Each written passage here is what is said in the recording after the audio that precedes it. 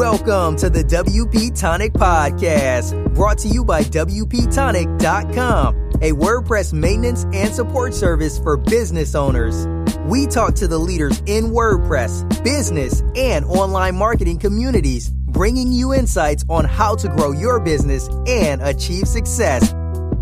Welcome back, folks, to the WP Tonic Wednesday show. We've got a great guest for this show.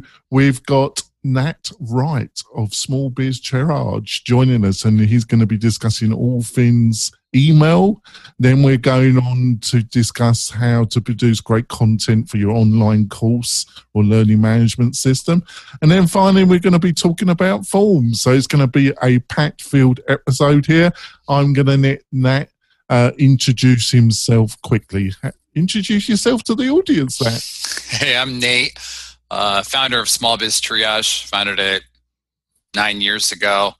This year, we took a huge step into the email marketing training space with a brand called Inbox Attack. Trying to shake things up a bit with it. We'll see how it goes this year. Oh, that sounds fantastic. Yeah. And I've got my great co-host, keeps me under control. That's Kim. Like to introduce yourself, Kim? Absolutely. I'm Kim Shivler. I am a speaker communications strategist and instructional design consultant.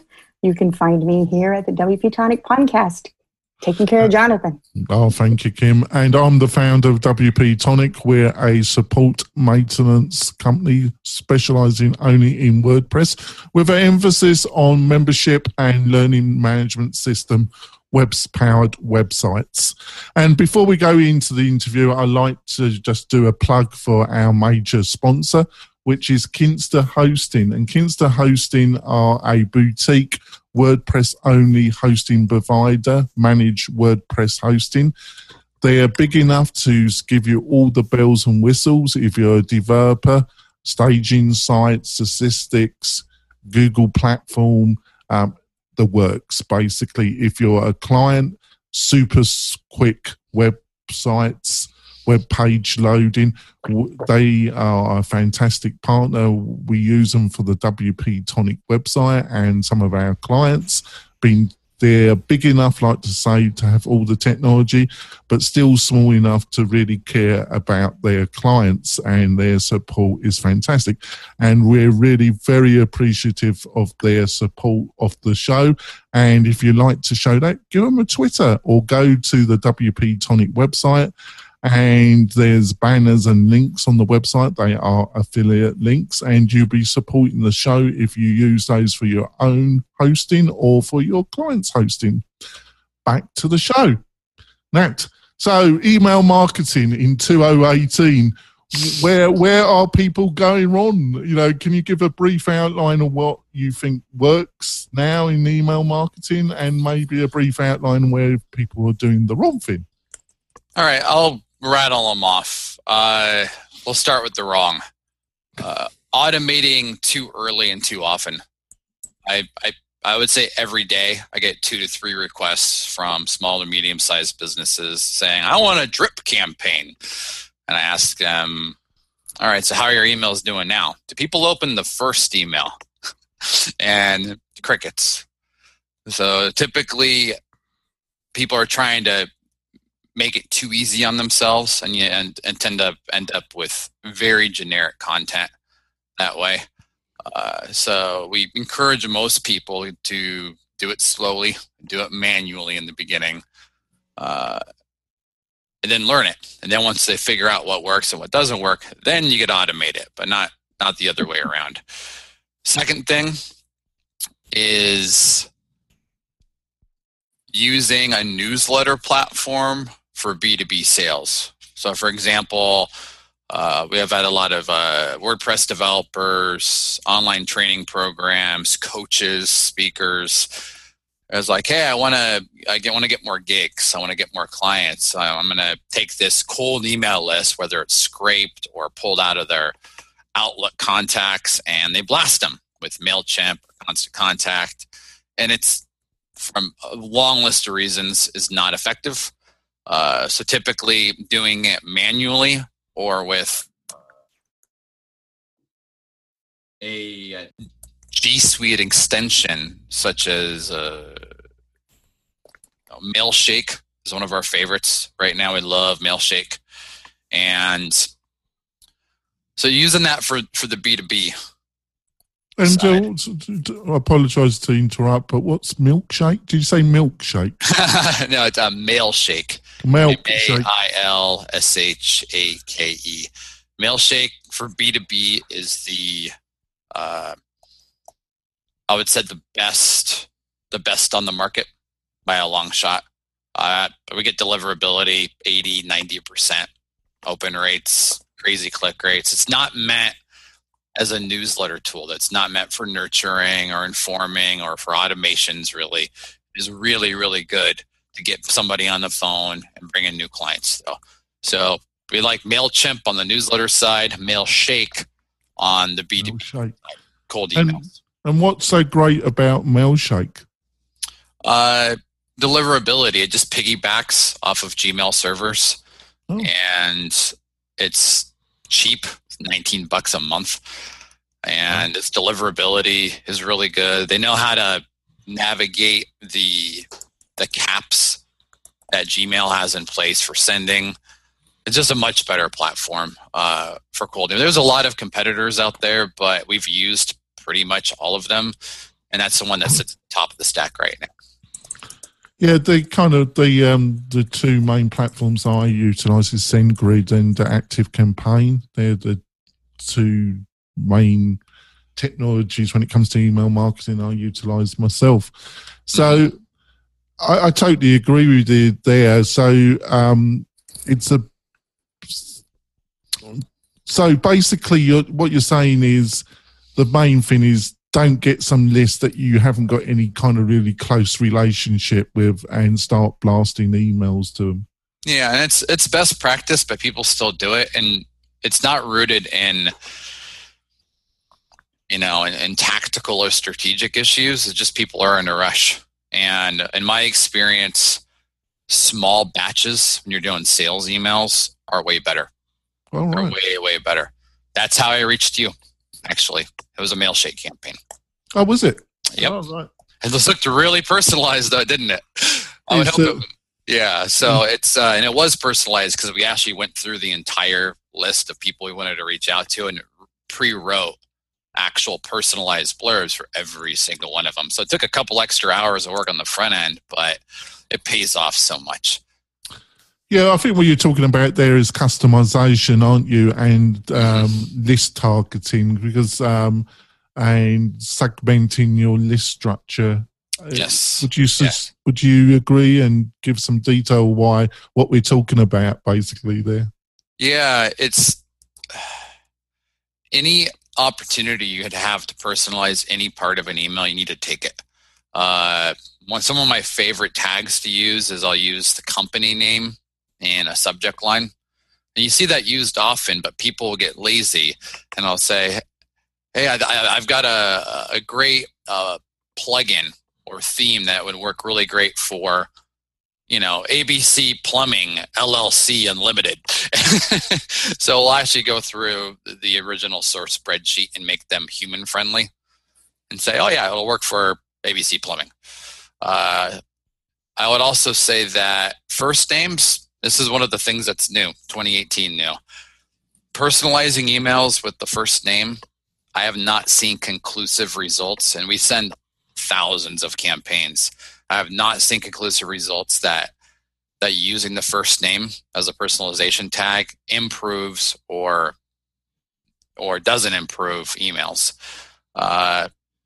It's a cultural thing too. Certain industry segments are more, they're okay with it, and others aren't. That's great. Kim, got any questions? I do, and I just wanted to clarify because I think this is what I heard. So, for example, the Mailshake, you're particularly talking about the power of it with cold emails. Yeah. So not where, so I'm a communications instructor, yep. But I'm almost all B2B. But once they've taken a class with me, they usually do want my ongoing information that I send to them to tweak what I just taught them. Yep. So that I would still use my newsletter platform. Absolutely. As opposed to Mailshake. Yeah, because at that point, it's opt-in, and most of the good cold email platforms aren't good at list management. and they're not as visual or text-based. The good ones is just all text. Yeah. So that's the stack we usually use. At the end of the day, we use them in conjunction with each other. So Perfect. depending upon what it is. Thank you for that. That's what I thought I was hearing, and I'm taking notes, and I want to make sure I'm doing it right. So I really appreciated that, because I haven't looked at Mailshake either. I've just been using my newsletter platform, but it's only after they've met. I actually meet most people in face initially, which, face to face, I tend to still be old fashioned, which is why I love your tagline of unapologetically human. Mm-hmm. So other than these two automation tools, what are some other things you would recommend we do to be unapologetically human online? Write like you talk. Yeah. If you read an email out loud and you find yourself biting down on the words, or it feels like there's a sour piece of candy in your mouth trying to say it, you need to change the wording. It needs to sound like something you would say in person. So if your name is in the from block of that email and you read it out loud and it doesn't sound like you would say it to someone in real life, then you need to fix it. Another thing is call to action in an email. I mean, it's one of those things it's talked about in all areas of marketing. My favorite call to action is hit reply. So people will say, I'm sending out 30,000 emails. I don't want to get all those replies. And I was like, really? So it's just hit reply. Those conversations, they're going to teach you more about your customers and clients and your future customers than any survey or any analytics ever will. The conversations teach you faster. The other thing I would say is phones still work. Handwritten thank you cards. There's a company in the UK actually that does marketing for bigger businesses, and part of their sales funnel is a handwritten, really nice card. And the conversion rates on that is just crazy high. So with all the technology in the world, if you really want that person to be your customer or stay your customer, handwritten card, phone calls, in-person meetings if they're local. Yeah, my thank you cards are right there. And I love what you said about the hit reply, because there's nothing to me that seems more impersonal than when you get that email and it says, do not reply to this, because it's that, at no reply. Oh, I hate right? that. Like, oh, so why do I think you're real? You're obviously not that interested in me if you're sending me an at no reply, in my view. Yep. So, Jonathan? Yeah, so what is a really positive thing somebody could do about their email marketing in 2018? If I was to pick one thing,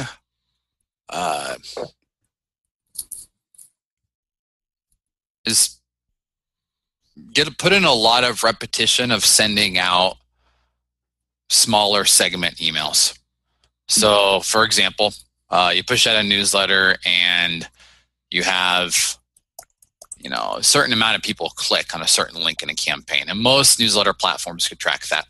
And say it's something about like an LMS plugin, right? So that little segment may only be like 23 people, but it is worth writing an email for those 23 people to specifically say, oh, I see you're interested in an LMS program. That's like super creepy. Just say, hey, I want to give you a bit more about this. I want to tell you a little more. Or, so that's one thing. I'm going to slip one more in there, so I kind of have to.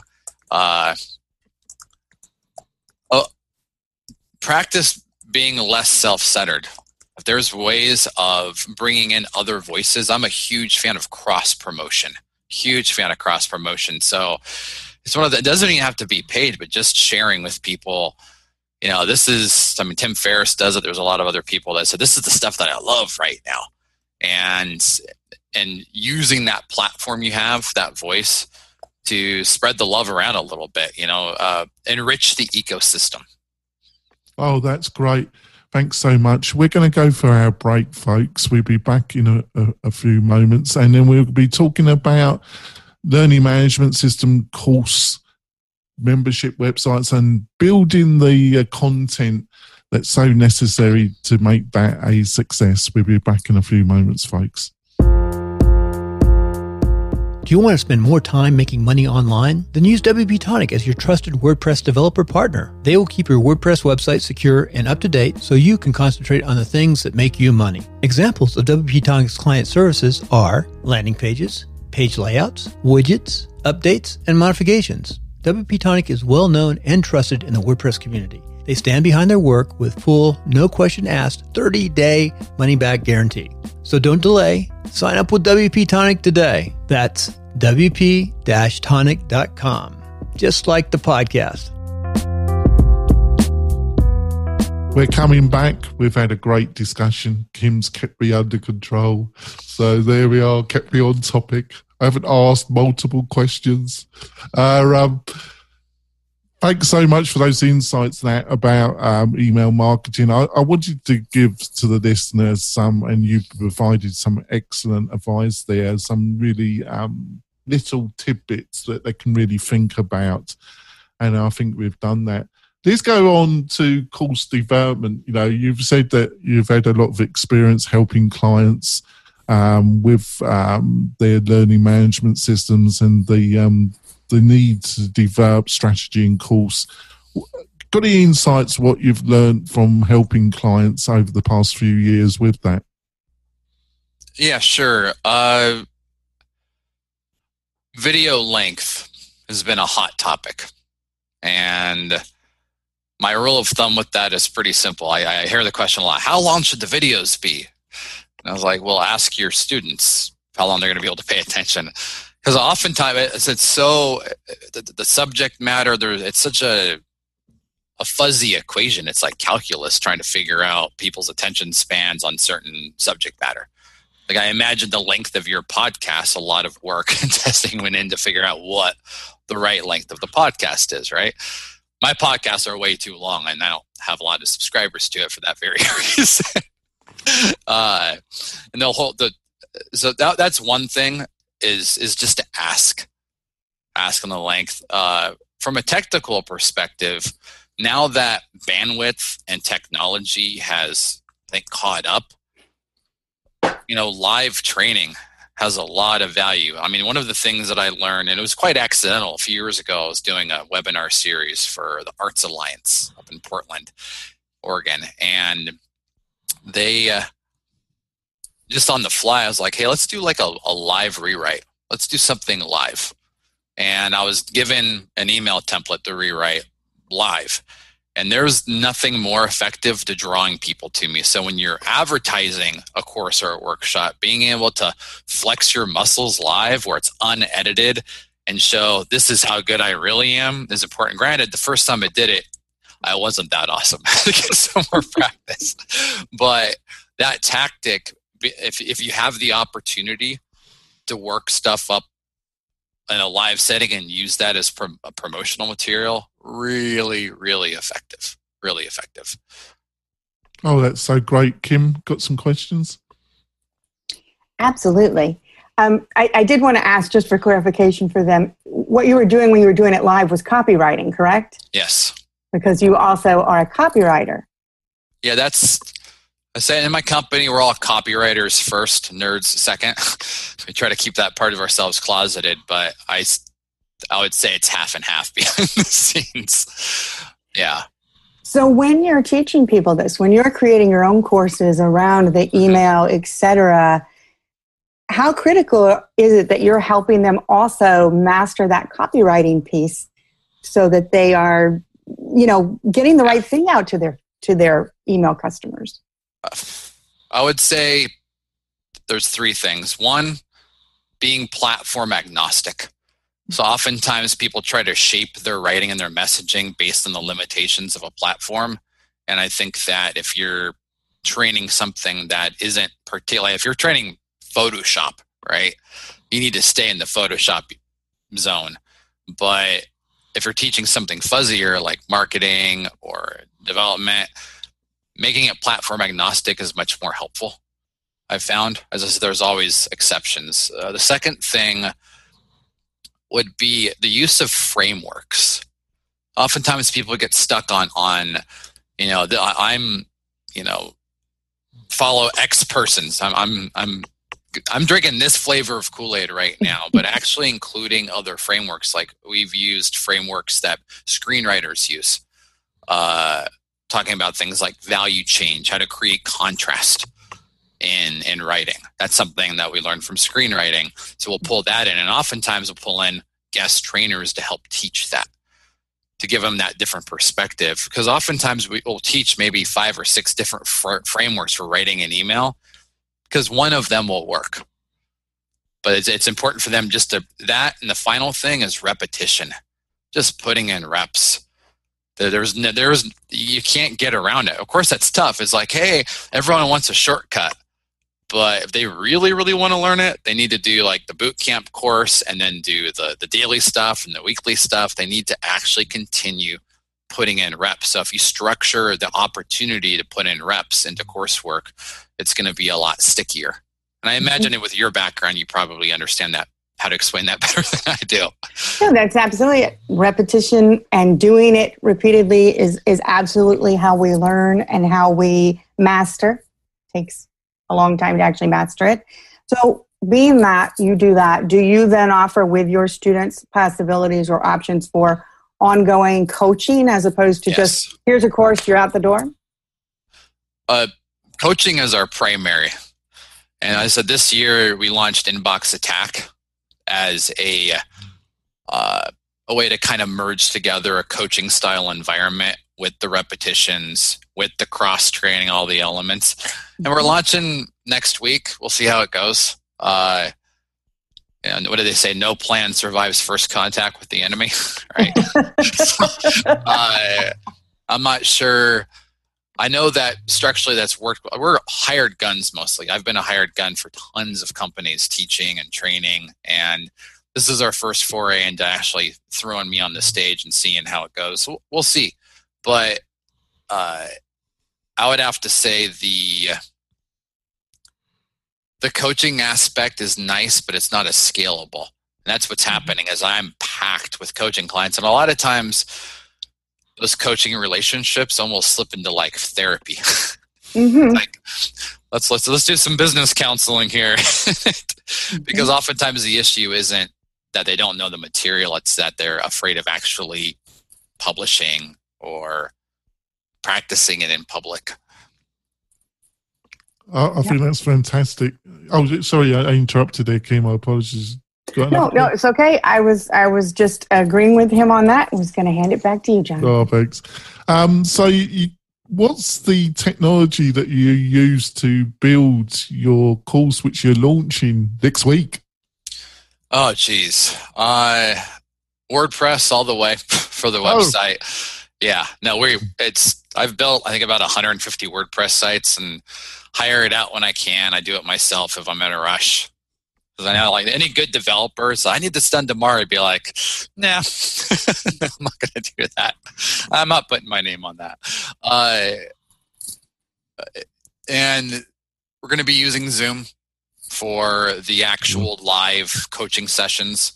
Facebook closed group and a LinkedIn closed group for conversational elements. So it's pretty standard stuff there. We are, after we get, once again, repetitions, right? Practice what we preach. I would say once we get about 8 weeks into it, we're going to look at, and this is something I haven't figured out yet, is managing the videos behind a login. So they can log in to access that stuff. I've used so many different plugin stacks and theme frameworks and actual, non-WordPress options in the past, and frankly, I haven't liked any of them that much. So are you using a WordPress learning management system plugin like Lift It LMS or LearnDash? LearnDash is actually the top of our list right now, as the one that will actually roll out.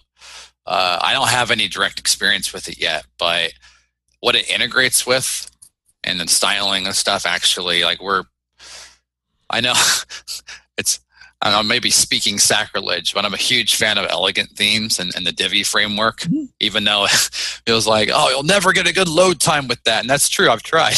I can't really get a good load time with it. But LearnDash is at the top of the list. We're also looking at... Oh, you definitely want to look at Lifter LMS as well, but they're very... Is it good? Different. Yeah, they're different products, aren't they, Kim? Really, very different. I teach both of them. They're very different, and it depends on exactly what you need. But they're both very good. They both also have an option, depending on which of their add-ons you go with, of private coaching areas. Oh, that's cool. Where you can actually have a private page for a coaching student that's just the two of you, which is really pretty powerful stuff. Built it in the same platform. That's really cool. Yeah. Yeah, I mean, I've been avoiding it because all the ones that I've built for my clients over the years, there's always been not a small annoyance, but like a major obstacle. Like structurally, how the curriculum is organized, mixing up live elements with pre-canned elements. I'm also looking at our original vision for Inbox Tech was not training. It was actually a web show. But I still want to explore that using OBS and Restream to Dash and get it streaming out to YouTube and Facebook and all the other. I don't think I'll ever be on Twitch. I don't think it's gaming enough for that. So you also say you started a Facebook page and a Facebook group and a LinkedIn group. Did you start those a little while ago? And how's that? We just started it. As I said, I've been in hired gun mode. I've put in hundreds of, probably over 100 projects for learning management systems, workshops, coaches. And so I'm trying to take everything we've learned and put it all into one. One thing I have not figured out yet is that roughly half of our audience are of the LinkedIn flavor and the other half are all about Facebook, and is managing between the two groups. Well, they've got very different cultures, haven't they? Yeah. So I like the LinkedIn ecosystem better. Like when people are on LinkedIn, they tend to have more business-focused conversations, and it's a little less tangents in the conversational threads. But Facebook, it's you can't ignore them. It's like Google. You can't ignore Google. You can't ignore Facebook. So building the course out for yourself, has it been? Have you learned some things actually trying to build this yourself rather than being advising clients as a hired gun, as you said? Yeah, I would have to say I mentioned earlier in the conversation about duration, like how long videos, how long training sessions, how long workshops should be, if they're in person, if they're virtual. And I like to go deep dive into topics when I'm coaching. That's where, where most of my direct experiences is in the one-on-one coaching, sometimes small group workshops. But I'm finding that carving it up into more digestible pieces is important. So we're looking right now at how we could build them more modularly. So if we're going to do a hour-long course, where are those pauses going to be? Where can we actually slip in the edits? We break it apart and do intros and outros and bumpers differently so we could recycle and upcycle the content later. So that's, from a production standpoint, that's been the big hill we're climbing now.